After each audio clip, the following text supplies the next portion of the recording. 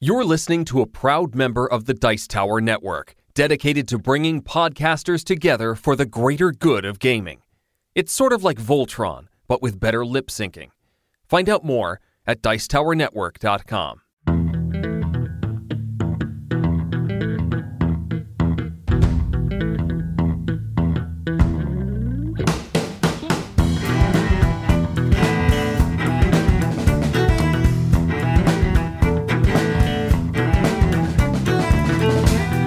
Hello, and welcome to a very special episode of the Family Gamers Podcast. This is episode 291. Hey everybody, we are excited for this show. I mean, I feel like I'm excited for every show, and I feel like I say that part too, but this week we're doing our kind of quarterly thing that we do called Beyond Board Games. Yeah, and last time you were fanboying, and this time we kind of both were. Yeah, I think we both were on this one.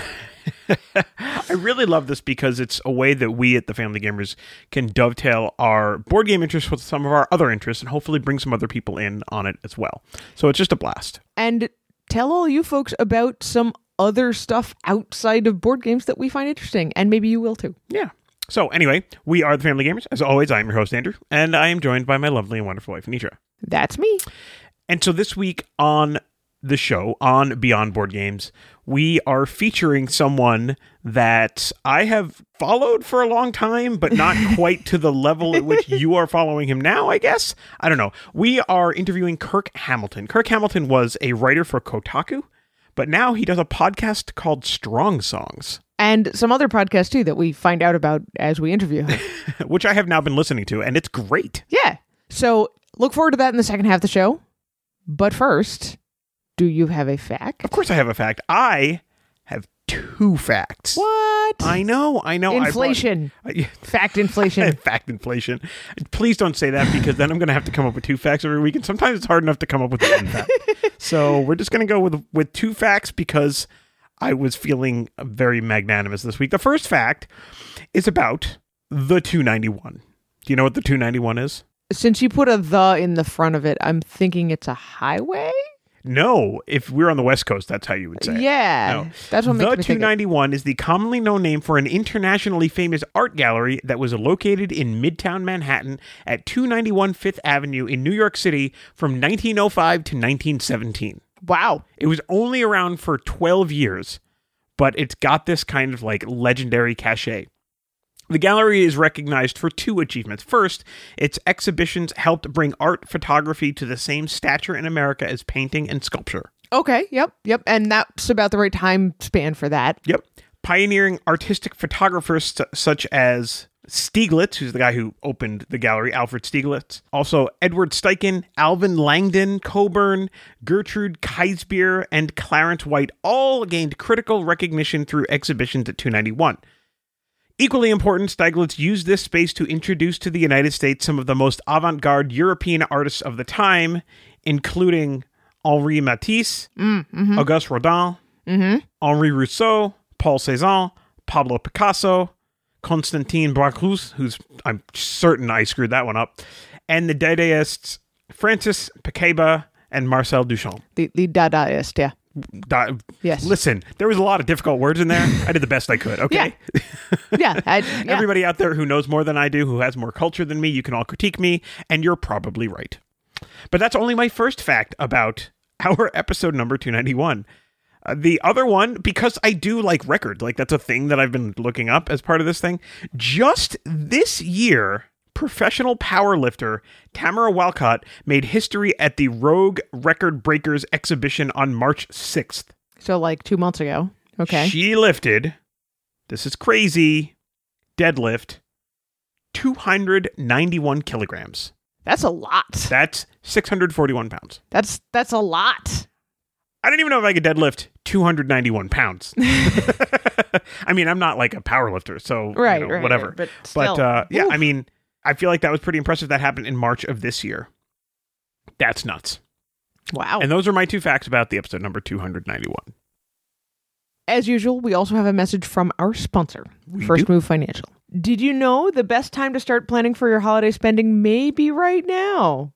We did suggest this back in February, but if you didn't start then, start planning now. Especially if you just got a tax refund. One common budget killer is, quote, one time expenses that creep up on us even though we should know they're coming. An easy way to make sure your bank account isn't crying next January is to look at how much you spent on holidays last year. Maybe that also includes Mother's Day, Father's Day, birthdays. Divide that by 8 or maybe 6 at this point, and start putting that money aside as part of your regular budget. As a bonus, when all those mid-year sales start popping up, you've already got money set aside for buying gifts. To schedule a time to talk to First Move about other ways to take control of your finances, head over to firstmovefinancial.com/familygamers to set up an initial 15-minute call. Thanks again to First Move Financial for sponsoring this episode of the podcast. All right, well, as always, this part of the show is what we've been playing. I think we're going to talk about one game that we've been playing lately. How's that sound? One for you, one for me. Sure, I can do one. You're going to do two, aren't you? I'll try to just do one. Go first, and then you can do another one after. Well, so we pulled out Mountains Out of Molehills, which is in our review queue, and started working through that. It's a really neat concept. Your moles are running around in programmed patterns on the bottom of the board, and they're pushing up molehills on the top of the board. The neatest thing I noticed is you get points for molehills that you quote-unquote control by having the bottom piece in the hill, but the person who has the most top pieces on the board gets to go first each round. Okay. So, that's a nice balance there. However, playing it with 2 players was not great. The board is really small, and it's really easy to end up with cards that leave you stuck in a corner because of the way the programmed action works. Okay. So I'm looking forward to playing it on the bigger board with 3 or 4 players and see if we can fix some of those problems. Okay, sure. I had actually heard that this game has problems at 2 players, so that might just be kind of something that we will remind you about during the review. Very possibly. But we'll definitely be doing it a couple times just to make sure it's not just a one-time kind of thing or something like that.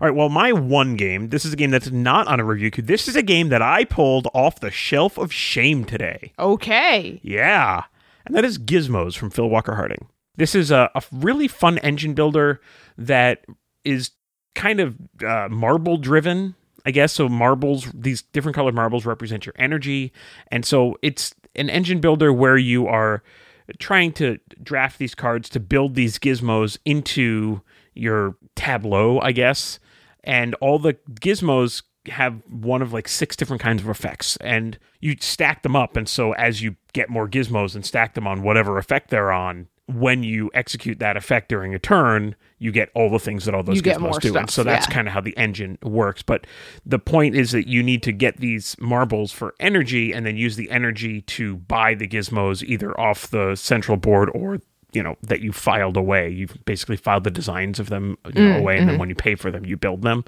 And that's pretty much the game. It's actually really, really straightforward.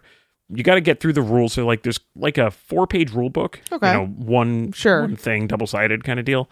So it's really not that bad. There's a lot of symbology, but there's kind of a quick, reference sheet for that. So it's pretty easy to figure it out. It's not a super deep game. This is, I think it says 14 plus in the box, but I'm guessing that's just because of the marbles and stuff. It's probably because of the marbles. So, this is a game that I think our 7-year-old would struggle with, but our 11-year-old had zero problem with it at all. Sure. So, so that's Gizmos. So it was a lot of fun, and I won. Also fun. Yep. I like winning. I don't do it a lot, especially when I play games with you, and I didn't play this one with you, which is probably why I won. All right. I made a deal with you. You only have one more. Okay. Okay. So the other one I want to talk about is technically an unpublished game, but we got a copy from Jeff Johnston last week at PAX East. Okay. So it's called Campfire Smokeout. You played this with me. I did. You did. That's true. I didn't write it down. I also played it at PAX East with a bunch of friends. Mm-hmm. It is a silly little 18-card game where you are pushing the campfire smoke away from yourself and towards other people. It's kind of before like hot it gets potato. in your hair and it smells. And, exactly. And you try to go to bed and then your pillow smells. It's just a big mess. Yeah. Nobody likes that. And the idea is kind of like hot potato, that it's just nope, I'm not taking it. Nope, I'm not taking it. And if the smoke lands on you and you have no cards left to push it away from you, you lose that round. The game goes until somebody has lost 3 times, and then the person who has lost the least wins. This game reminded me a little bit of, what was that Bellwether Games, Tinker Toy War, or whatever that game was called? Wind-up war. Wind-up war, yeah. Like, because that game has a lot of that, like, punch left, punch right. It just, I mean, it's not violent like that, but it reminded me of that kind of go around in a circle I can see that, yeah. Yep. Well, and it felt very different playing it with 3 people than earlier when I had played it with 5, because a bunch of the cards are like, move it 3 spaces, which with 3 people means you're sending it back to yourself. Yeah, it definitely is not good at 3. It's also like a lot of the cards are like, move it 1 to the left or 2 to the right. And you're like, awesome, that doesn't help. That's like, still those are the same person. Yeah. Yeah. So it definitely is the kind of game that I think would scale a little bit better at higher player counts. Like 2 is unplayable and 3 is probably 3 is like the bare minimum. Yeah. It's not good though. But it was a fun little game, and I do also like that there is specifically a little brother rule. Okay. Like, don't gang up on one person. Aw. When somebody gets 3 smokeouts, if they are the only person who's been smoked out the entire game, they win. Oh. Okay. So there's, Sure. like, wait a minute. No, I don't want to give you the 3rd one because then you're actually going to win. I didn't even know about that, but okay. Yeah. That tracks. I get it. It makes it a little bit friendlier. Sure, I understand. So yeah, I really liked it. I really hope that Jeff is able to find a real home for it. Mm-hmm. But I'm definitely going to be carrying around our little 18-card wallet of it in the future. All right. Hey, sure. Why not? So that's it. I limited it. You did? I promised. Yeah, you the real MVP. All right, and that's going to be actually it for the first half of the show. We are going to have a snap review for a very, very cute game called Peek a Mouse. Yeah, you should just go watch the video instead of just listening to our snap review. Yeah, probably. Yeah. But, if you're driving, don't watch a video. Yeah. I don't want you to break any laws or, get hurt or anything. Anyway, you're going to love this interview. I really, really think so. We'll be right back.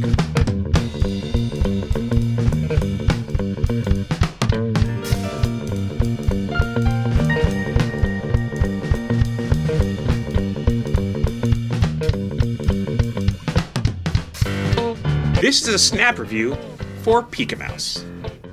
Anitra, have you ever played one of those games where you look at a picture for like 30 or 60 seconds and then you hide the picture and then you have to try to remember all the things that are in it?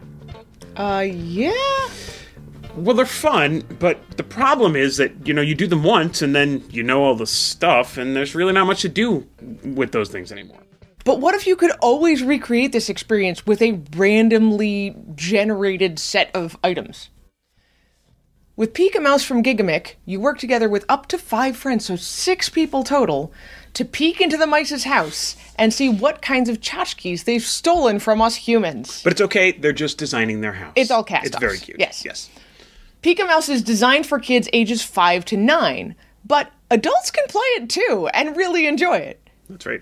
A game lasts 15 to 20 minutes. So, Anitra, let's talk about the art in Peek a Mouse. I love the mouse house. It's so cute. There's a ton of detail on the inside and on the outside too. You have to put the house together the first time you play, which takes a little while. But after that, it is a really quick open and flip to get everything set up. There are sturdy double-sided wooden tokens that go inside the house and game mats with cardboard tokens for the challenges. So, Anitra, let's talk about how you set up and play Peek a Mouse. Sure. Once you've put everything together the first time, setup is a breeze. You pull off the game sleeve, pick up the top of the house, take the interior of the house out, remove the pieces, and put it back flipped over.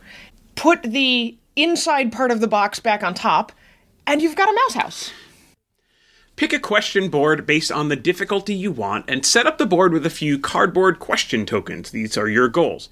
Take the wooden tokens that correspond with that difficulty. You can tell which ones are which by those rings on the tokens.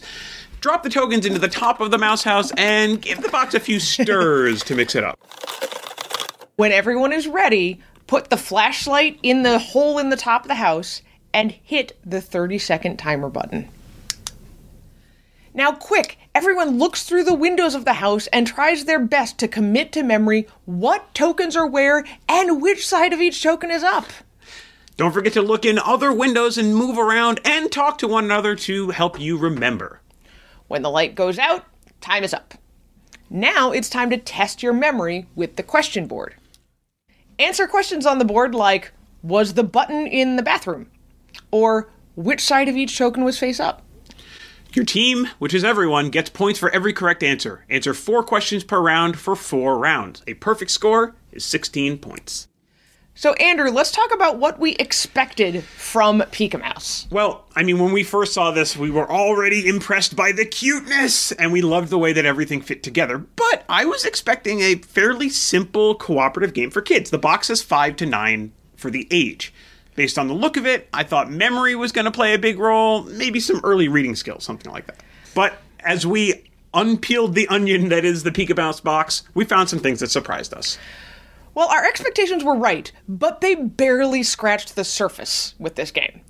The Mouse House is so cleverly designed, but so are these question mats. They ask questions without using any language at all. All the symbols tie very clearly to both the house and the items, and you can mark yes or no with these tokens that have a check mark or an X. The industrial design on this game is just incredible. We've talked about it a few times already. Everything is so smartly designed to make it just work for kids. Yes. The window drapes and really everything on the inside of the box matches with the color of the floors, so you know how you're supposed to orient the house on top. How cool is that? It's so smart. There's also a mark on the outside of the house. You can match up the vines and the ladder. Brilliant. Absolutely brilliant. The box size is a little big, but for what this game is, I'd rather have this big box than something where you have to take it apart and set it back up again every time. Having the house pre-built makes this a game that kids can pull out and play by themselves. And that's a huge win for every parent out there. It's only because everything is so great that I even noticed one thing that bugged me, and that is that you still need the book, or you need to remember what color tokens correspond to what difficulty levels. You have a mat for every difficulty level. Just show the colors on the mat. I was also really surprised at just how hard the game can get. That hardest difficulty level is really challenging unless you have several players who are good at observing. But more than 3 players, or maybe 4, one for each side, you start to get in each other's way when you're looking through the window. Yeah, the box is only so big. Right. So do we recommend Pika Mouse? It's a wholesome family game with kids and adults both able to play together to try to win. Pika Mouse is perfect for this setting. It doesn't require deep rules understanding. It doesn't require reading. Truly anyone could play. You could play younger than 5 as long as they have the patience for it. We do recommend it. We're going to give it 4.5 household items out of 5. And that's Pika Mouse In a snap.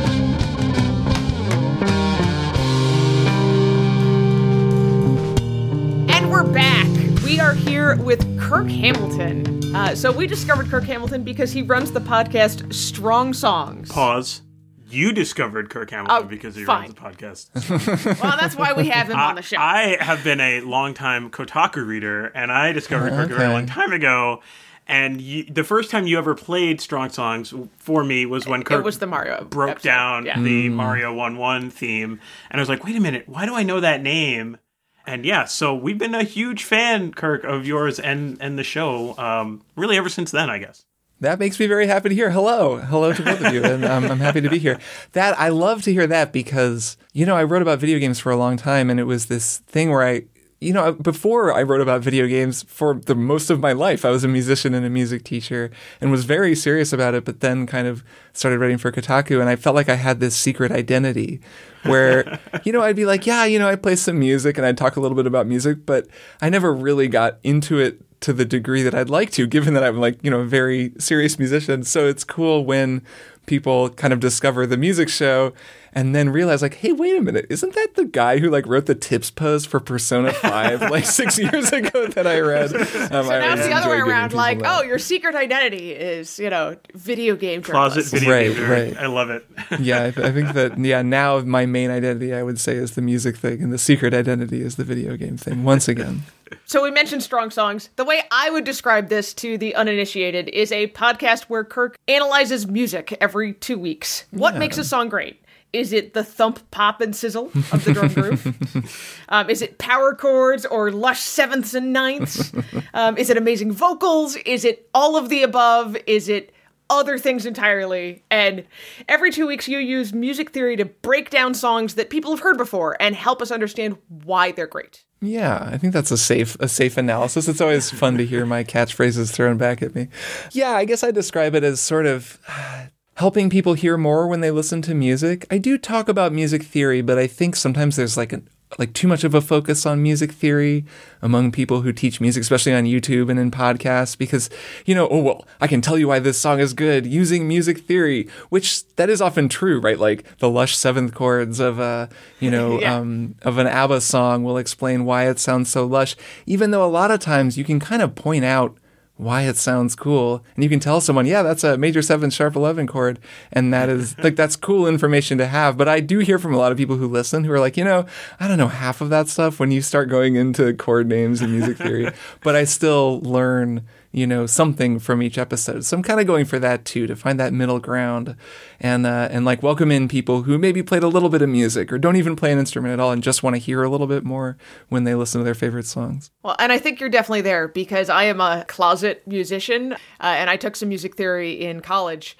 But Andrew over here is just like, yeah, I played saxophone for a while, and I like. By the way, special place in my heart. Special place in my heart. Mine too, of course. That is Kirk. But the fact that we both can enjoy your show and both feel like we're learning something, like a lot of it, Andrew will say, kind of goes over his head. I definitely there is a level of like, those are all terms that I have heard before. Right. But I think we both get a lot out of it.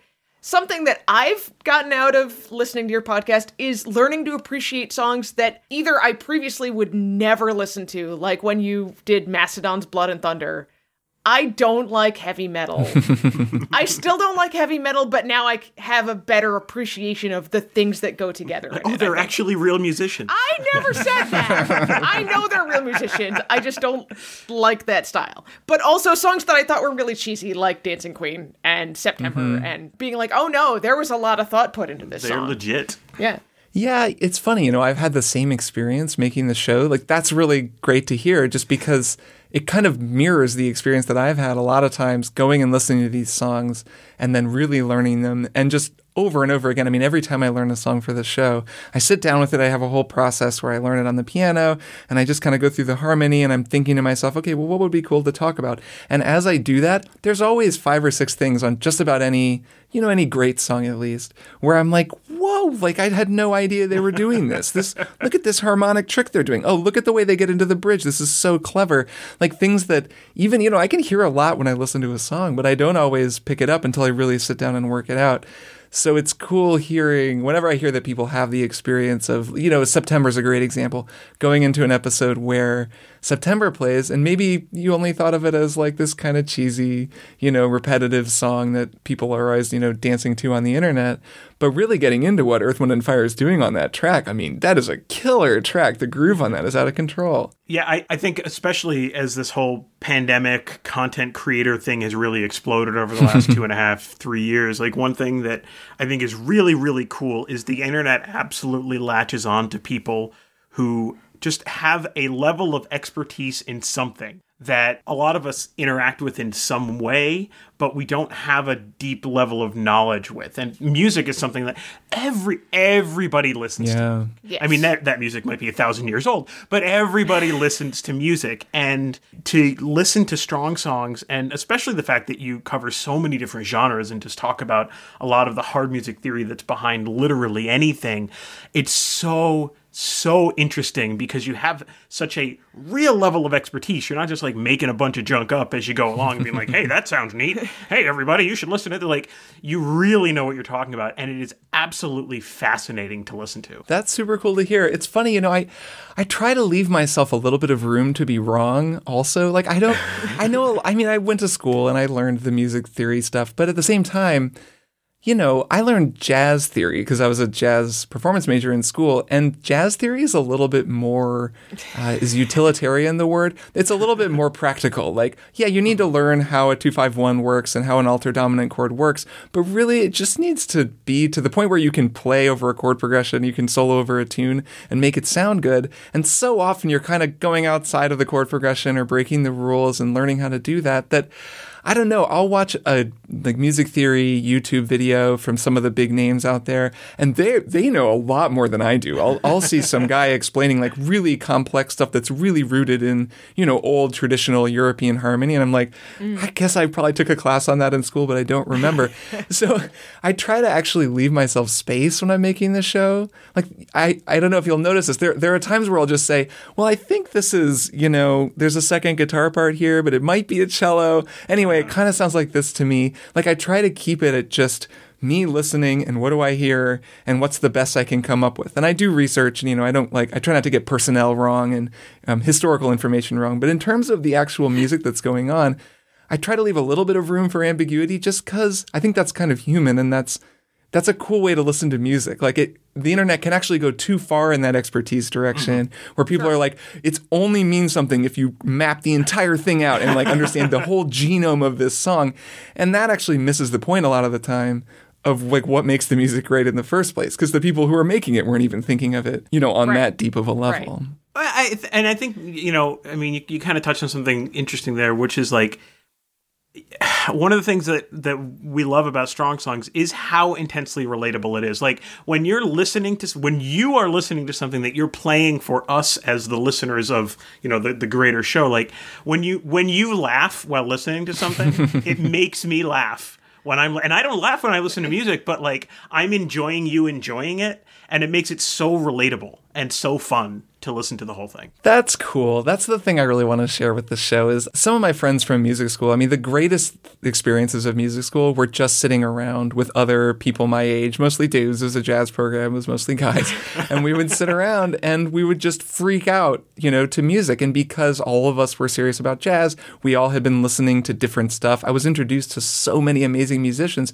Just any given night, you could be sitting around with your friends. They'd be like, check this out. And they'd put on like a Michel Camillo big band record. And I'd never even heard Michel Camillo. And he'd be playing all this, you know, salsa stuff on piano. And it would be unbelievable. And we'd be sitting there all just freaking out together, you know, everyone laughing and losing their mind over how incredible the band sounds.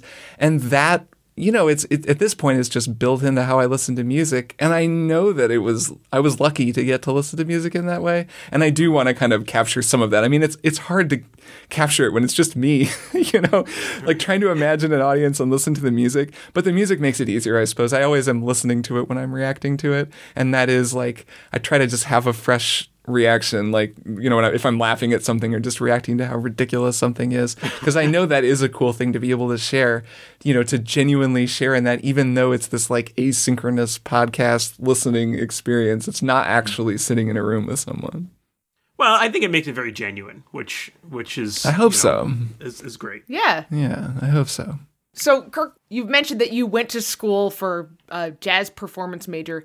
Yes. How early did you know that you wanted to do music professionally? So professionally, it's funny. You know, I knew I wanted to major in music. Professionally loosely, because I know a lot of musicians do other things too, because for most people, music doesn't pay the bills. Right. No, it's true. And that's actually, that's a whole other conversation, right? Is how to make the decision to be serious about music, at least in America, also means that you're probably making the decision to pursue it, like to making a livelihood from playing music, which isn't necessarily the best thing in the world. You know, having both, having done a whole variety of like making music making a living just playing music, making a living from something completely other than music, making a living from a couple different things. It's I don't know which one is best, but anyways, that's kind of a separate conversation. Your question is, when did I know that I wanted to be serious about music? Maybe seriously pursue music. Yeah, I knew I wanted to major in music, and to me, that's what that meant. Like, that was as serious as you could be about music, was you're going to go to college and major in this thing. Because, you know, I knew I was going to go to college. I was lucky in that way. My sister had already gone to college, and I was like, well, what am I going to major in? And that happened, I'd say, my junior year of high school, when I went to the Berklee College of Music summer program for 5 weeks out in Boston, which is a pretty hardcore program. And, you know, you basically stay at Berklee and study with all these amazing players. It was my first interaction with the world of East Coast high school jazz, which is on a pretty high level. So there were some players out there who just knocked me out, like who were way better, way better than I was. And it just made me be like, okay, this is a whole exciting world that I want to be a part of. But I was really into jazz before that. It was really my sophomore year of high school where it super clicked, and I realized, like, okay, I'm pretty good at this, I think, and I love doing it, and I just like want to do it as much as possible. And that hadn't quite translated to I want to major in music, I want to be a musician, but the seeds were there by freshman, sophomore year. That's really neat for me to hear, because I'm somebody who took a different path where I made a distinct decision to not be quote unquote serious about music, even though I love music. And I ended up going to a technical school that allowed me an opportunity to still do music as part of my studies without being great, like, though. That's the direction I'm going to go with my life. You know, I'm glad she chose that school because that's where I met her. So. That's true. Well, that is one of those things where, like, right, any decision like that is going to lead you. Also glad for that. Yes. No, it's interesting, though, because I've thought sometimes about music school as a kind of a technical school. When I got out of school and lived in San Francisco for a while and was just in this house with a bunch of roommates, and we're all kind of broke 20-somethings. And I was the only musician there. And it was interesting to me talking to my roommates, many of whom had just sort of majored in something in college and just kind of gotten, majored in English literature or whatever. Not to knock English lit majors. That's a great major. Really interesting. More that you kind of come out of school with this just general knowledge. My partner Emily will say that her dad actually would say you go to school and you get a certificate of teachability when you graduate. And that's really what it proves, right? Is that you can learn. And they were a lot of people were struggling with their direction in life. And they're like, well, I don't really know what to do for my job. I'm kind of just working this crappy job I don't like. I don't know what I want my career to be. Where I was like, I totally know what I want to do, because I almost felt like I had gone to technical school. University of Miami, that's where I went in Florida. The jazz program there is almost like a technical school. Like everything is structured like a microcosm of a music scene. So you have to, let's say you're in an ensemble and you can't make rehearsal, you have to call a sub. So when you're young, you'll get called the sub in the older bands, which is something that actually will happen in a music scene in the real world. And subbing is often how you get a gig. And the same thing is true there. You have to learn doubling and work in the studio. And they structure the whole thing like a simulation of being a professional musician, to the point where when I graduated, I was totally ready to just go be a professional saxophonist, which I then did for a while. That's really cool. Yeah. And it was cool. And it was very technical. As much as it was like an art school, it really felt kind of like a technical degree. That's really, really neat. All right, the nerd in me is bubbling up. Obviously, we're talking about music, and there's a lot of reasons why. But I have to ask, how did you end up at Kotaku? Oh, man. That was definitely I don't want to say that it was the long and winding road. It was a long and winding road. It was a really weird career left turn. And I suppose that could happen again. I feel like I'm on a more understandable path at this point, but that was sort of unexpected. I was teaching, so I was in San Francisco. I was directing a jazz band at a high school and teaching private lessons and gigging and sort of doing the jazz saxophonist thing. This was in the sort of mid-2000s. And then in 2007, I got an Xbox 360. I had stopped playing video games for most of the early 2000s. I was like, I don't have time for this. I got to focus on, I wanted to learn guitar. I wanted to learn how to sing songs and have a rock band. This is all stuff that I didn't learn how to do in school. So I was like, I gotta get serious. This is a lot of stuff to learn. Sold my gaming PC and just focused on music. But then in 2007, I had, enough work going on, enough stuff going on. I had a band. I had learned how to sing. I was learning all these instruments. I was like, okay, let's get back into video games. So I got an Xbox 360. I think I played GTA San Andreas, which wasn't even a 360 game, and Oblivion, The Elder Scrolls Oblivion, which had just come out. But then it was fall of 2007. So this was when Mass Effect came out. This is when BioShock came out. This is when Portal came out, like the Orange Box, the first Modern Warfare. It was this crazy run of 6 months, and I had gotten this console right before that. So I'm sitting here playing these games like, holy cow. In the 6 years since I stopped playing these things, video games have become amazing. They're really, BioShock was just so cool. Just playing through a story like that was really incredible. So I just kind of was playing them and engaging with them and thinking about them and realizing how exciting they were. And I discovered this sort of blogosphere. They call it the Brainy Sphere now. It was a group of bloggers. Michael Abbott was a wonderful man who wrote a gaming blog. Mitch Kurpata, Lee Alexander, some people who are still around. But it was a bunch of blogs from people writing these big nerdy academic kind of essays about video games with lots of, analysis and feelings and sort of like a different type of criticism than I was used to reading. And it was really exciting. And I thought, well, I could do this. I could write a blog about video games. So I started kind of writing on my little blog about video games, and I'd sort of send them, I'd send links to people that I admired or bloggers I was reading. And then it was such a small scene, and it wasn't that hard to break into. Like, I kind of got to know people. I was in San Francisco, which was lucky, so I could go to the Game Developers Conference and actually meet people in person and, kind of network and be like, hey, I'm this, I'm really excited about video games. Like, I want to talk to you. I read your thing about this thing. So, I kind of got to know people. And then pretty soon I was writing a little gaming blog with some friends. I wrote a piece that was about Mass Effect, the game series, only it was Mass Affect. And it was like this really hackneyed humor post about a hipster role-playing game and like Mass Affect. And so it's like all the members of your party. There's Steve, the guy with the car. I don't remember. It was terrible. But I published it and I sent it to Lee Alexander, who was at the time a really well-known blogger. Now she works in game development. And she like tweeted it out or something. I didn't even know her. Anyways, guy from Kotaku, Brian Crescenti, who's the editor, saw it. And he wrote me and asked to like republish it, which was something Kotaku did at the time, is they would just republish bloggers. So they don't pay you or anything. You just get to have your blog post on Kotaku and a bunch of people read it. So they republished that. And then it just kind of led to me emailing with him and then with Stephen Totillo, who at the time was deputy editor. Yep. Pretty quickly, I kind of got to know a guy at Pace. Then I was writing for Pace, and it just sort of cycled up from there. And pretty soon, Joel Johnson, who was running Kotaku, was like, hey, do you want a job? Do you want to come be an editor? And I was like, this pays a lot more than teaching jazz. So yeah, like, sure, I'll do it. And then the next 10 years of my life, I sort of spent being a video game critic and editor. Wow. Yeah. And people like me were like, oh, he's so cool. And there were people like me on the other side. I don't know if you know that or not, but no, I'm not that cool. I'm just sitting here like writing opinions about video games.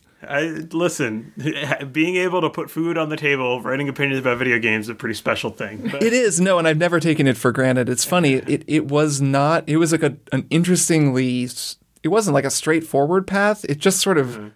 Worked out. Like I happened to be in the right place. And I do think that I was pretty good at it. Like I was writing about games and thinking like, okay, this is fun. I can kind of channel a lot of the way that I think about music into the way that I think about games. I think that being a teacher really helped me write about games just because, especially teaching music, you spend so much time describing these complex systems in terms that young students can understand and be like, well, this is why the band is arranged this way. This is why this rhythm works that way.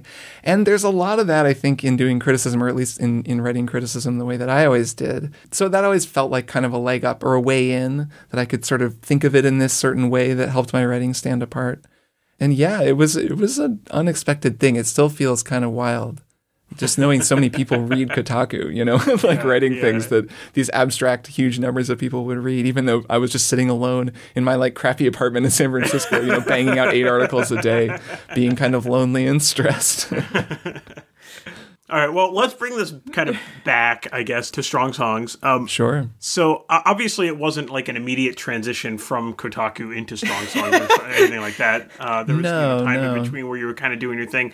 But what was the spark that made you say, like, I'm going to do a podcast about this and talk about all this stuff and break this stuff apart? It was a mix of things. I knew I wanted to leave Kotaku. I mean, the longer you do a job like that, where it's really fun and exciting, but also really takes over your life. I mean, writing for Kotaku is more than full-time. It's really life-devouring because you're writing all the time. It's very high stress.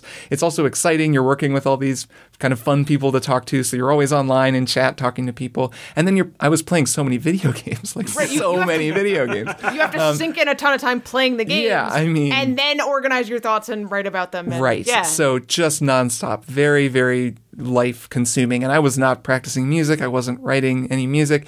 And I'm sitting here with all these ideas. I never finished a second album under my own name. I have all this stuff I want to write, and I hadn't finished any of it. So 4 or 5 years into writing for Kotaku, it was just increasing this feeling of like, okay, well, at some point I've got to leave this job because I'm not going to be a video game critic for the entire rest of my life. Like, this is a detour, but this is not going to become the main event. So I always knew I wanted to leave.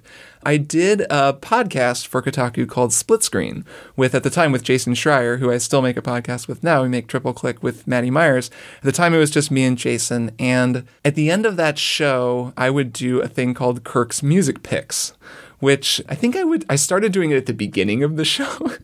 Which is just funny. Imagining someone tuning into a video game podcast and it's like, hey, what's up? We're Kirk and Jason. Okay, so now I'm going to tell you all about this Cranberries song that I love. And being like, what is this?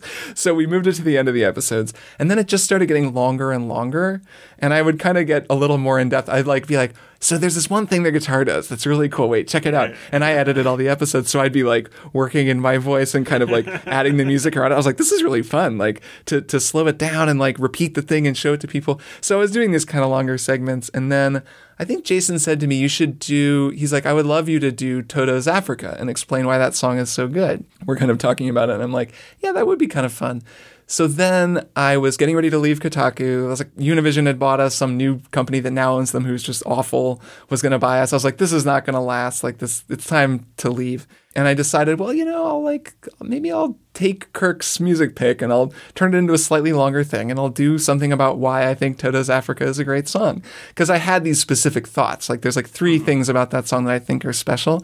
So I went and recorded what wound up being the first episode of Strong Songs and just put it on SoundCloud, I think. And just sort of tweeted it out and was like, hey, what do you think? Like, should I make this a show? And I kind of already knew, okay, I think this is good. I think I'm going to make this into a show. But people were into it. And then I kind of just immediately started making episodes of the show. And that was right as I was leaving Kotaku. So for a minute, I was still freelance doing Split Screen. So that was my only income because I hadn't even started a Patreon for Strong Songs yet. I was just sort of growing it and seeing how it went. But it grew pretty quick and it got a couple of really nice shout outs. Kind of early on, a couple of people shared it, which was really nice and kind of helped people discover it. And then it just spread through word of mouth. And I kind of launched a Patreon midway through that year. And now it's like one of my main sources of income and one of the main things that I work on most weeks. So it was a kind of gradual shift, but at the same time, only a year or so between not doing it at all and having it be my main thing. Well, that's pretty awesome. I mean, wow. we are patrons of Strong Songs. So I really appreciate it. That's awesome. We believe in what you're doing because very much. It is worth far more than the meager pittance that we send. But that's the amazing thing, right? Is that if enough people just throw in a little bit, then it lets me just be comfortable making the show, and also I don't have to worry about ads. I've never had to read an ad on a podcast because Triple Click is also listener supported.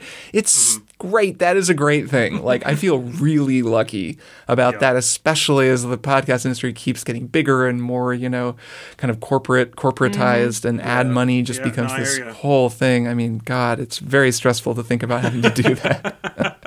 Well, we do have a sponsor, but they're amazing, and so it's not super stressful for us. But I completely understand where you're coming from. You're like, no, not all sponsors are bad. No, sure, and I mean, any way you can make it work, right? Like I know plenty of people who make it work all kinds of ways. Though I do personally really enjoy not having to worry about that stuff, just because, especially for me, I mean, Strong Songs is totally a one-man show. There's nobody helping me. I mean, my partner Emily will listen back to episodes and give me some notes, but that's about as far as it goes. So I just don't have time to even, manage that kind of thing. So it's really nice to just be like, you know what, I'm going to make the show. These are the people who are going to pay for it, and then they're all going to listen to it. And if they don't like it, they can stop paying for it, and that's fine too. Yeah. It's nice and clean. Yeah. So this is a 2-part question. Okay. What is your favorite song currently? Because I'm sure it changes. Oh boy. And what's your favorite song teardown that you've done on the show? Okay, let me think. I can't list my favorite song. That is That's impossible. like asking us what our favorite board game is. It's virtually impossible. It's just not possible. It's very of the moment. I know. There's a song I've been listening to recently called "Letter from Home" by Pat Metheny that he plays with Pat Metheny Group, and it's an amazing melody. I'll say that. It's just like I try to avoid the word perfect now because I think perfect, like a perfect melody. I think I use that word when talking about God Only Knows, which, speaking of my favorite songs, that song is incredible. The Beach Boys, God Only Knows. And you can describe a song as perfect if it's a certain type of composition, if it's like very intricate and very minimalist and very tidy, and the melody does exactly what you want it to do, and it's so logical. And like, that's not actually perfect. That's all those other words I just used, right? Like, because, you know, I don't know, Nina Simone doing Sinnerman, that's also perfect. It's just that's a live recording. It's a lot looser. The energy is just totally different. So anyways, I try to avoid the word perfect, but this Pat Metheny tune, Letter from Home, it does exactly what I want it to do at every moment. And at times it does things that I didn't know I wanted it to do. And like, I could just listen to it endlessly. They perform it. They just play the melody and then they play the melody again. That's it. There's like no big improvised solos or anything. And it's so immaculate. It's so wonderful that I've been thinking about it a lot. I'm going to talk about Pat Metheny at some point on the show, and it might be that song. There's a few it might be. But anyways, that one is up there for me right now. And then let me think. In terms of favorite breakdown that I've done, God Only Knows was a good one. I can't list a single one, sorry. But God Only Knows was great just because that was one of those songs that I've always heard. I've listened to Pet Sounds plenty of times. I know everyone, you know, there's always music dudes who are like, oh, Pet Sounds, it's the greatest album ever. Like, you hear that so much. And I mean, I heard that before I'd even really gotten into the Beach Boys or listened to it. And then I listened to the song, was like, yeah, this is a really nice song. And then I sat at the piano and I started learning it. And it was just like, oh, like by the time I was going through the bridge, I was freaking out at the piano at just how amazing that song is and how just the chord progression, the way that he wrote that melody is just amazing. So the process of making that episode was really fun. And then I think the episode on Fingertips, the They Might Be Giants episode, that one's probably fun to listen to. That was a huge pain to make. A lot of fun I can only imagine, but we enjoyed it. Yes, I'm glad to hear it because I think that would be a fun one to listen to just because it's so nonstop. Because this for anyone who doesn't know, it's this They Might Be Giants collection of micro songs, 23, I think.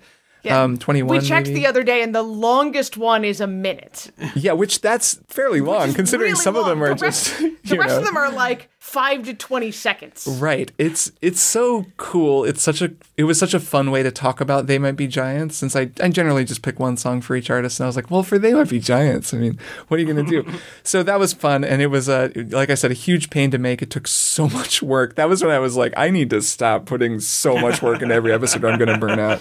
But I do think that one was fun, and it was just a unique challenge, and it's such a cool collection of songs. Well, we have been They Might Be Giants fans, I feel like our whole lives, at least since college and before same. that. For me, it was school, since whatever. I was like 13. But yeah, same. Since I was a kid and I heard Flood, I was like, well, I love this band. This is my stuff right here. Yeah. But I don't think it was until, because we listened to Strong Songs as a family, all 5 of us. Our 7-year-old will now prance around the house saying, you know, fingertips, fingertips. And it's pretty much your fault. Well, I'm sorry or you're welcome. You know, both. He already enjoyed They Might Be Giants as well, but I hadn't played a lot of Apollo 18 for my kids until we listened to that episode. Now kind of feels like nothing but. Yeah. So it's all right. Well, there's always the later albums that you can get them into. Yeah. Well, like we picked up like Here Come the 1, 2, 3s, Here Come the ABCs, but like they didn't, and Here Comes Science, but they didn't put 2 and 2 together, you know. Right. Oh, this is the same band. Yeah, exactly. Have you ever gone to see them live? Oh yes, my favorite show was them and Jonathan Colton. Oh sure. Yeah. I was like, I almost said Weird Al, but I was like, no, it wasn't Weird Al. It was them and Jonathan Colton. That was a great show. I'll bet. Yeah, I've only seen them once, but it was so much fun. It was just a great show and such a good live band. They have such a tight band. I want to say I think I've seen them once in like every season of my life. So I saw them once in high school and once in college. Nice. And once when we were young marrieds and once as a parent. And like every time, it's not just that, you know, they're older and they're playing different songs, but I'm like, I'm coming at it from a different place. It hits you differently. You know, sure. no matter what's That's going on. really cool. Yeah, that's very much a band for that kind of evolution. Yeah. Where do you see Strong Songs in 5 years? That's a good question. I've thought about that. I want to change it up somehow, but I also don't. I don't know. I want to change it, and I also don't want to change it. Well, you have a great formula. I mean, right, it's a good formula, and it could sustain the show forever, theoretically, because I have a list of 5 billion songs that I want to focus on. Nobody's going to stop making music because of you, Kirk. Right. So, but at the same time, like, I think that there will come a point where I can't just keep doing the same thing. Like, as much as there are a million songs I could talk about, I do sometimes feel lately, like in this last year, I'm like, okay, well, I've explained a lot of things that I know about music, and I can explain them in new ways because every song just necessitates a new explanation. But a lot of times it's the same concepts. Oh, this, like, they impose, a 12/8 time signature over the 4/4 in this one as well. Oh, this is kind of a swing thing, even though the bass is playing straight. It's like I'm increasingly finding, I'm like, oh, I've kind of talked about this before.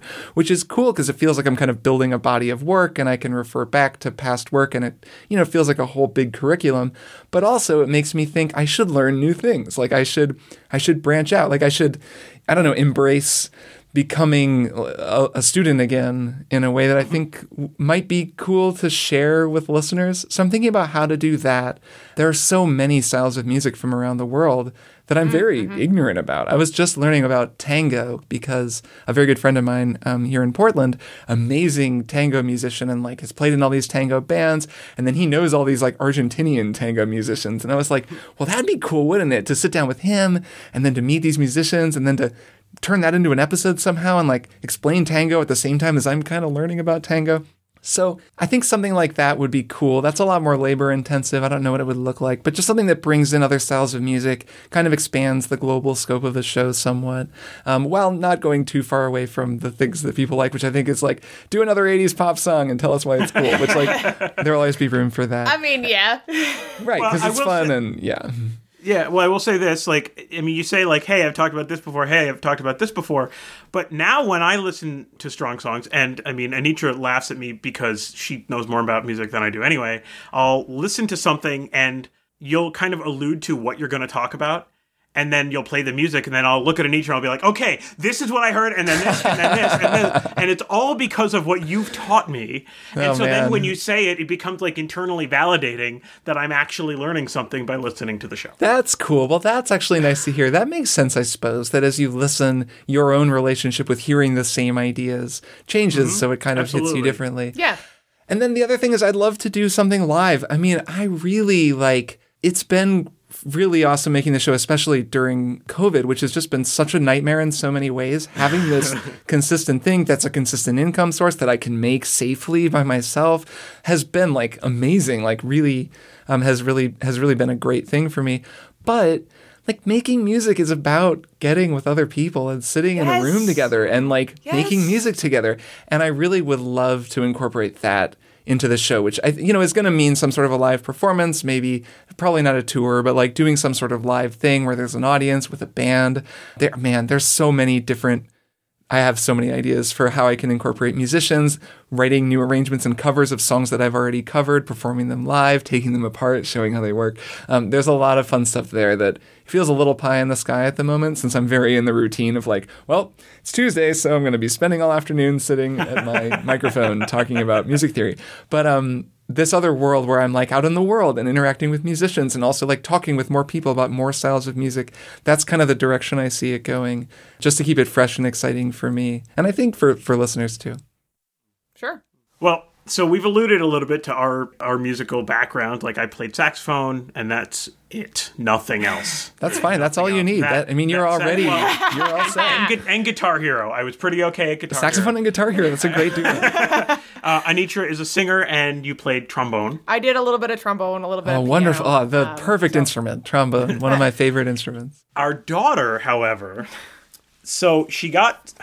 Where did she didn't get started with violin. She got started with piano. She got started with piano. Good starting point. Which Andrew's mom was teaching her, and then at one point she was like, "Can I just bring the piano book home?" And she worked her way through the entire rest of the beginner piano book. And then was like, "Can I have a new book?" Yeah. And worked her way through that for a little bit, and then it kind of calmed down. And then she had the opportunity to start learning violin at school. And we're like, okay, sure, it's at school. That brings the cost way down. Sure, fine. And then 5th grade came along when they get an opportunity to do band instruments. She's like, I want to do band too. I'm like, okay, well, we have all these instruments. No, I want to play drums. Yeah, all right. Also understand that choice. Okay. And so now we've got this kid who plays piano passably well, completely self-taught at this point. Entirely self-taught. She can play she plays a lot of the music from Wind Waker, actually. Oh, man. You'll be great. You'll be happy to know what next week's episode is going to be about. Maybe you can guess what next week's episode is going to be about. I am so excited. You just made my night. I'm in the middle of making it. I have this. I'm in such a good mood because Excellent. I spent all day today talking about Zelda music. She is going to jump up and down when we tell her. Man, Wind Waker, hard But to top. completely self-taught on piano. That's She's so cool. playing violin. She does play, traditional marching band drum kind of stuff. But being the kid who can read music well, she's also the one, in the percussion section doing all the bells and xylophone and vibraphone and all that. She asked for, and we bought her a ukulele. So she has a very wide... She's basically at the point, as long as it doesn't involve her mouth in any way, shape, or form, she will play that instrument. Nice. That's a great mix of things, though. If you can learn all of those, you can be a one-person band. Yeah. So all that comes together to inform her question for you. Oh, okay. Which is, what are some of the advantages and disadvantages of playing so many different instruments, and how many instruments do you play? Oh, God. Okay. I'll answer the second one first because that's short. How many instruments do I play? I couldn't count them because you start to cheat really quickly because it's like, well, I play piano. Does that also mean I play synthesizer? And if I play synthesizer, does that mean that I play, this synthesizer and that synthesizer? Do they each count as one? So I don't know. It's like 10 or something, 15. I play most of the woodwinds, so sax, flute, clarinet, drums, bass, guitar. I can sing okay. I can play piano okay. And then it starts to get into I play shaker. I play a mean triangle. Let's just get the number racked up. So somewhere in the 10, and then all the other stuff. A baker's dozen, we'll call it. So that's a really good question. I've thought about this a lot as someone who took piano lessons as a kid, was really excited about music, didn't have a great piano teacher, so I didn't really take to her style. But then I found myself just learning stuff on my own and sitting at the piano and just hammering things out because I was really into it and really into the sound of it and just the beauty of music. So, but then I didn't really learn to be a great piano player. So then I got really into saxophone, learned saxophone. Then I went to school and really studied saxophone and got very proficient on the saxophone and flute and clarinet. And we also had to learn piano. And I'm sitting there and I've learned a lot of jazz piano and I can kind of play some stuff. But I wish that I could play piano like a real piano player, or some of the people I went to school with who were sax majors or whatever, but they could just really play piano because they'd actually learned when they were kids. And I've always had this feeling of, just a feeling of envy of man, if I could do that, I could produce so much more music. It'd be so much easier to compose just because I could just sit here and nail stuff out. If I could sight read complicated scores, God, it would make my life so much easier. But then I think about how, I started on saxophone and that's a single note instrument. And I learned all of these ways to get creative with an instrument that can only do this one thing, Basically it sings. It just sings in saxophone language. And and I learned how to improvise melodies. And I think developed a sense of melody that only really developed the way that it did because I was playing this instrument that was limited in this certain way. And that really informed my musical identity. And then that's informed the way that I write on piano or on guitar or play other things. So it was basically a path from one instrument to many instruments, where the many instruments are very influenced by the one instrument. So that's kind of only tangentially related to the question of what is the benefit of learning all of these instruments. But it does, I think, speak to the value of not over-specializing and playing a lot of different things. But I think it also speaks to what you're giving up. Because if you only play one instrument and you really take it seriously, and especially if that one instrument is piano, or, I guess guitar kind of too in the modern landscape, but really if you're going to get amazing at piano, you'll be a very versatile musician as an adult, once you've really gotten there. And that'll just be really useful in a lot of ways. But if you learn to just kind of be pretty good at a whole lot of different instruments, you'll just your musical personality, your musical self will just be very, very different and maybe more distinctive in some ways. I guess it'll be you no matter what. It's just a matter of how you want your musical personality to come out. And so, yeah, I don't know. Like, I think the advantages are you get to play a whole bunch of different things. It's really fun to record one-man band stuff or to write an arrangement for yourself. It's a great thing to be writing music and to sit in the studio and to think, well, what would this sound like if I played it on ukulele? Okay, well, what would this sound like if I doubled out on melodica? Okay, well, these chords sound okay on piano, but what if I played them on saxophone? And then to just immediately go and like make that real and hear it because you play the instruments. So that's cool, but no one's going to hire me to come play piano for them, right? Like I'm not going to get any gigs as like a lead guitar player in a rock band. So, you know, I'm versatile in a way, but I'm not super specialized. The saxophone is the only thing I'm really specialized on. So it's kind of a trade-off, and there's sort of pros and cons to both. I can see that. That is the best non-answer I have ever heard. Yeah, I don't know. Like, is it? Am I supposed to be clearly recommending one or the other? I don't think so. I think it was good. I'm going to say, since this wasn't my question, I'm going to give a short answer of my own, which is, as someone who is primarily a singer and then later on took up piano and trombone, each additional instrument I took up, even though I'm not particularly good at any of them, helped with all of the others, like improved my sight reading, improved my breath control, improved, you know, my sense of rhythm.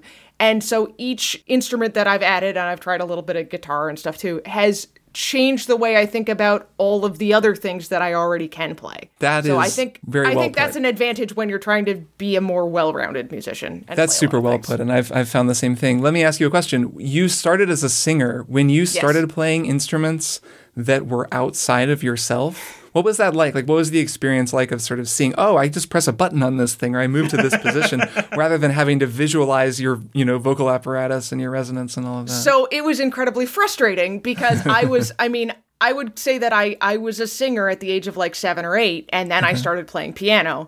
And so for me, singing was as natural as speaking or breathing. And I was getting some training early on to make sure that I sang in a way that wouldn't hurt my voice and I would have stamina for. Very sort of European boy choir style. Sure. And then I started to get serious about piano, and I was like, this is so much harder. I have to think about where every finger's going, and I can't just kind of slide from one note into the other if I didn't quite hit it right. I have to reset and try again. So I would not recommend starting as a singer. Yeah, I got that. I remember talking to singers in school and hearing that kind of frustration, even though it's frustrating going the other way as well, because I didn't really learn how to sing when I was younger and learned all these instruments. And now I really approach singing the same way that I approach playing instruments, which I think can be problematic. Like, that can cause me to get hung up on over-intellectualizing my technique when I really should just relax and sing. Yeah. But it is really interesting to hear that perspective. Cool, guys. We'll be over here doing a singing/instrumentalist podcast. No, I just feel like I'm listening to an episode of the show, like a call-in episode of the show. All right, we do have one more question from our daughter. Yes. Okay. Even though I'm fairly sure I already know the answer to this. But she asks, what is your favorite instrument or group of instruments, and why? My favorite instrument is the saxophone. I'm shocked. So shocked. It has to be. Even though, gosh, I mean, I really love playing guitar these days, and I really love playing the drums. So the guitar and the drums are very close to the saxophone for me. But no, it'll always be the saxophone, and that's because, well, I mean, I know so much about it. I studied it so much. I'm so intimately familiar with so many of the great musicians. And I mean, John Coltrane, Stan Getz, Sonny Rollins, some of these musicians, they're just like the people that I grew up listening to. They're my heroes. I've transcribed and studied and gotten inside of their playing so much. I've spent so much time emulating them and learning how to do what they do that I just have this different relationship with the instrument than any other instrument. And then when I play it, it feels like I'm able to express myself so easily on the saxophone, which I think if I hadn't specialized in any instrument and didn't have any instrument where I had that feeling of just, I can just pick it up and play, I think that would actually be a frustrating feeling. And I'm really grateful that I have this instrument that I've mastered. And so it'll always just have this really special place in my heart. It's my truest musical voice is when I'm playing the tenor saxophone, no matter how many other instruments I learn. I love it. All right. Well, it wouldn't be the Family Gamers podcast if we didn't at least bring up board games a little bit. So, We saved it almost until the end. Do you play board games, or is it mostly video games? We talked about video games and stuff like that. But do you play board games? And if so, can you share one board game that you've played and enjoyed recently? Sure. Yes, I do play board games. I actually have a tabletop group. We actually just started a D&D group as well with some of the same people, which is pretty exciting.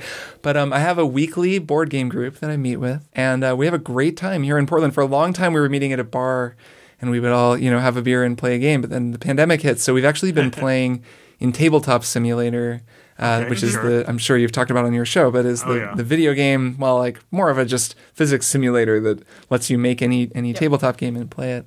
So we have been playing a game for like the whole pandemic. For like 2 years, we've been playing the same campaign in a game called Gloomhaven, which I don't know how familiar the two of you are with this. Have you talked about this on the show? Oh, yes. I mean, Gloomhaven's not really a family game, so it could be. I mean, it could be, but it depends on your family and how you feel about them, I think. Right, true. But yeah, it's it's a classic guided dungeon crawl, pretty much. Yeah, that is what it is. It's been really cool. We've been playing it in Tabletop Simulator, and that actually makes it possible for us to play it because it's a really chewy, really complicated game. I've played plenty of board games that are just straightforward board games. Play them in a night, have a good time when you're done. Or even a game like Pandemic Legacy, had a great time playing that with another couple. And that's more complicated, but pretty simple. I mean, Gloomhaven probably I don't know how long it would take to set this thing up. We own a physical copy of it, but it would take like 45 minutes or an hour. Right. Yeah, just because there's so much stuff, like just the cards and all the stuff you have to organize. Where in Tabletop Simulator, you press a button, and it's just like, and it sets the whole thing up for you. And it runs initiative every round. It like gives you an initiative tracker. There's this guy made a mod for it, basically, that lets you play the game. So that's been amazing. And we can all just log on every Monday night and just continue right where we left off without having to set up or tear down. And that game is cool. It's kind of like the parts of Dungeons & Dragons that I don't like in Dungeons & Dragons. So it's all the combat and the sort of, really getting like min-maxy and figuring out all the strategy. We're playing with one too many people, so you have to adjust the difficulty. That makes it really hard. And we have to absolutely, brutally like min-max every scenario that we're in order to win.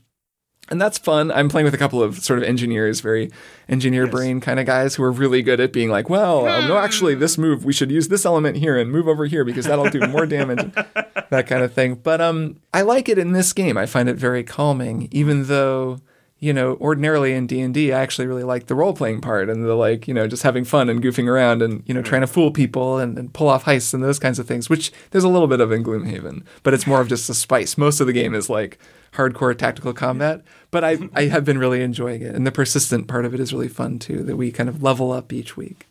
Well, if you ever go back to meeting in person, there is a slightly lighter version of Gloomhaven called Jaws of the Lion. It's called Gloomhaven Jaws of the Lion. You can actually pick it up at Target for like $60. Nice. So if you ever want to do it in person, that might be a little bit more accommodating. Right, without dealing with 75-pound box that you have. Right. Yeah, it's either that or just like go to someone's house and they have a table where they can leave it set up, each week. Exactly. For the rest of time. Yep. Right. Seriously, for the rest of the time. We play a few hours a week and it's been like 2 years and we're still on the same campaign. I mean, when there's a company that can sell an insert for the box that costs $80 and the selling point is it will only take you 10 minutes to set up the game, maybe they've gone a little extreme. But I'm excited for the new one too. He's got a new one coming out, right? Yeah, Frosthaven. Isaac Childress, is that his name? Yeah, it sounds like it's going to be really good. Yep. All right. Well, why don't we bring it home? We're going to wrap it up with one last question, which is music related. Don't worry. And this is kind of something that you've answered on Strong Songs, but for our listeners, what is one thing that everyone should know about making or listening to music?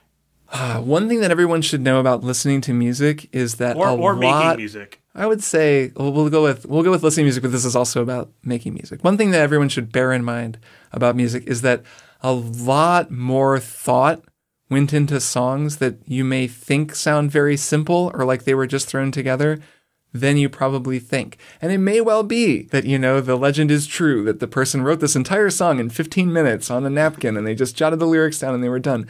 Even then, a lot of work went into making the song.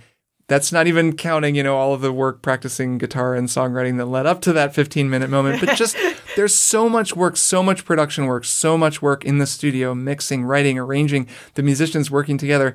Every single piece of music is like the result of a lot of care and a lot of work. And I think there's so much music in the world. We're always hearing music. It's always all around us. It's just everywhere you go that it can kind of just be like, yeah, well, whatever. There's just kind of songs on. It can even be annoying, right? Like a lot of music is annoying. You don't even want to hear it. You crave silence at times in your life. And that, I think, can get to the point where you can stop appreciating music for like the miracle that it is, as cheesy as that sounds. But like any great song, the fact that it even exists, that it was recorded is pretty miraculous. And so I don't know, I would I guess urge people to just keep that in mind and try to find that state when listening to a piece of music or a song, even a song they've heard a million times, and just stop and really think about it and think like, someone really made this. This took a lot of work. This was a huge thing that someone put a lot into. And it'll, I think, kind of open it up and maybe give you a new appreciation for it. I think that's great advice. I kind of felt that way listening to you talk about Blackbird. Oh man, because it's such Blackbird. a simple song. And yeah, it's just that and the whole Eleanor Rigby thing. Yeah, man, all that Beatles stuff is that way. That kind of music where you've heard it a million times, and like Blackbird is one where you're right, it's just Paul playing guitar, and you're like, all right, like this is a pretty simple song, but then you really sit down with it, and it's like, this is an amazing composition. This is such a like masterpiece, and yeah, it kind of just takes that extra focus. Well, I mean, we listen every week to the show, to Strong Songs. Every 2 weeks. And every 2 weeks, I'm sorry, every 2 weeks. And I'm chomping at the bit for the Zelda songs. But this conversation just makes me want to listen to more. That's great. And I hope that people are listening to our show and hearing this conversation and they're thinking, where do I go to hear about this stuff? Where do I go to listen to the show? So, Kirk, where can people go to find Strong Songs? Where do they subscribe? All the things. Where do people find you on the internet? They can find Strong Songs just about anywhere. I mean, strongsongspodcast.com is the website, but it's very easy to find in any podcast app. I have no exclusivity deals or anything like that. And it's also on Patreon if you want to support it. But it isn't like you have to go there to get all the episodes or anything like that. I do little bonuses, but that's it for the Patreon. So it's really just sign up, download it, and listen to it. And I'm not as on like social media as I used to be. I mean, I have a Twitter account and I'm on Instagram, or I guess I post a little bit on Instagram, but I don't use Twitter anymore. Just because, like, man, 10 years in the trenches writing about video games is enough to make anybody not want to be on Twitter anymore. They don't have to be. So I'm not really there anymore. Though KirkHamilton.com is my website, and I suppose there's links there to all sorts of stuff. People want to find more of my work. Awesome. Very cool. Well, Andrew, where can you find the Family Gamers online? Well, we haven't been burned out on Twitter yet. That's good. We'll good for you. We'll get there eventually. But so we're on all of the social media at Family Gamers AA. You can find us on Facebook, Twitter, Instagram, TikTok. On YouTube, you can find us at The Family Gamers. And of course... We're old and TikTok is hard, but we try. Yes, we try very hard. We try very hard. It takes a lot of work. You can join the Family Gamers community. This is the best place to go and talk about board gaming as a family. We're answering some questions about family weight RPGs in the community just this evening. Nice. We did not recommend Gloomhaven. Sorry. Perfectly understandable. You can get there. The easiest way is to go to thefamilygamers.com/community, or you just go to Facebook and search for the Family Gamers community. You can also email us. You can, Andrew at thefamilygamers.com. Anitra at thefamilygamers.com. You can check out our merchandise. Family Gamers, play games with your kids. A balanced life is... Balanced fun is a controller in one hand and a meeple in the other hand. That's good. I should go get some merch.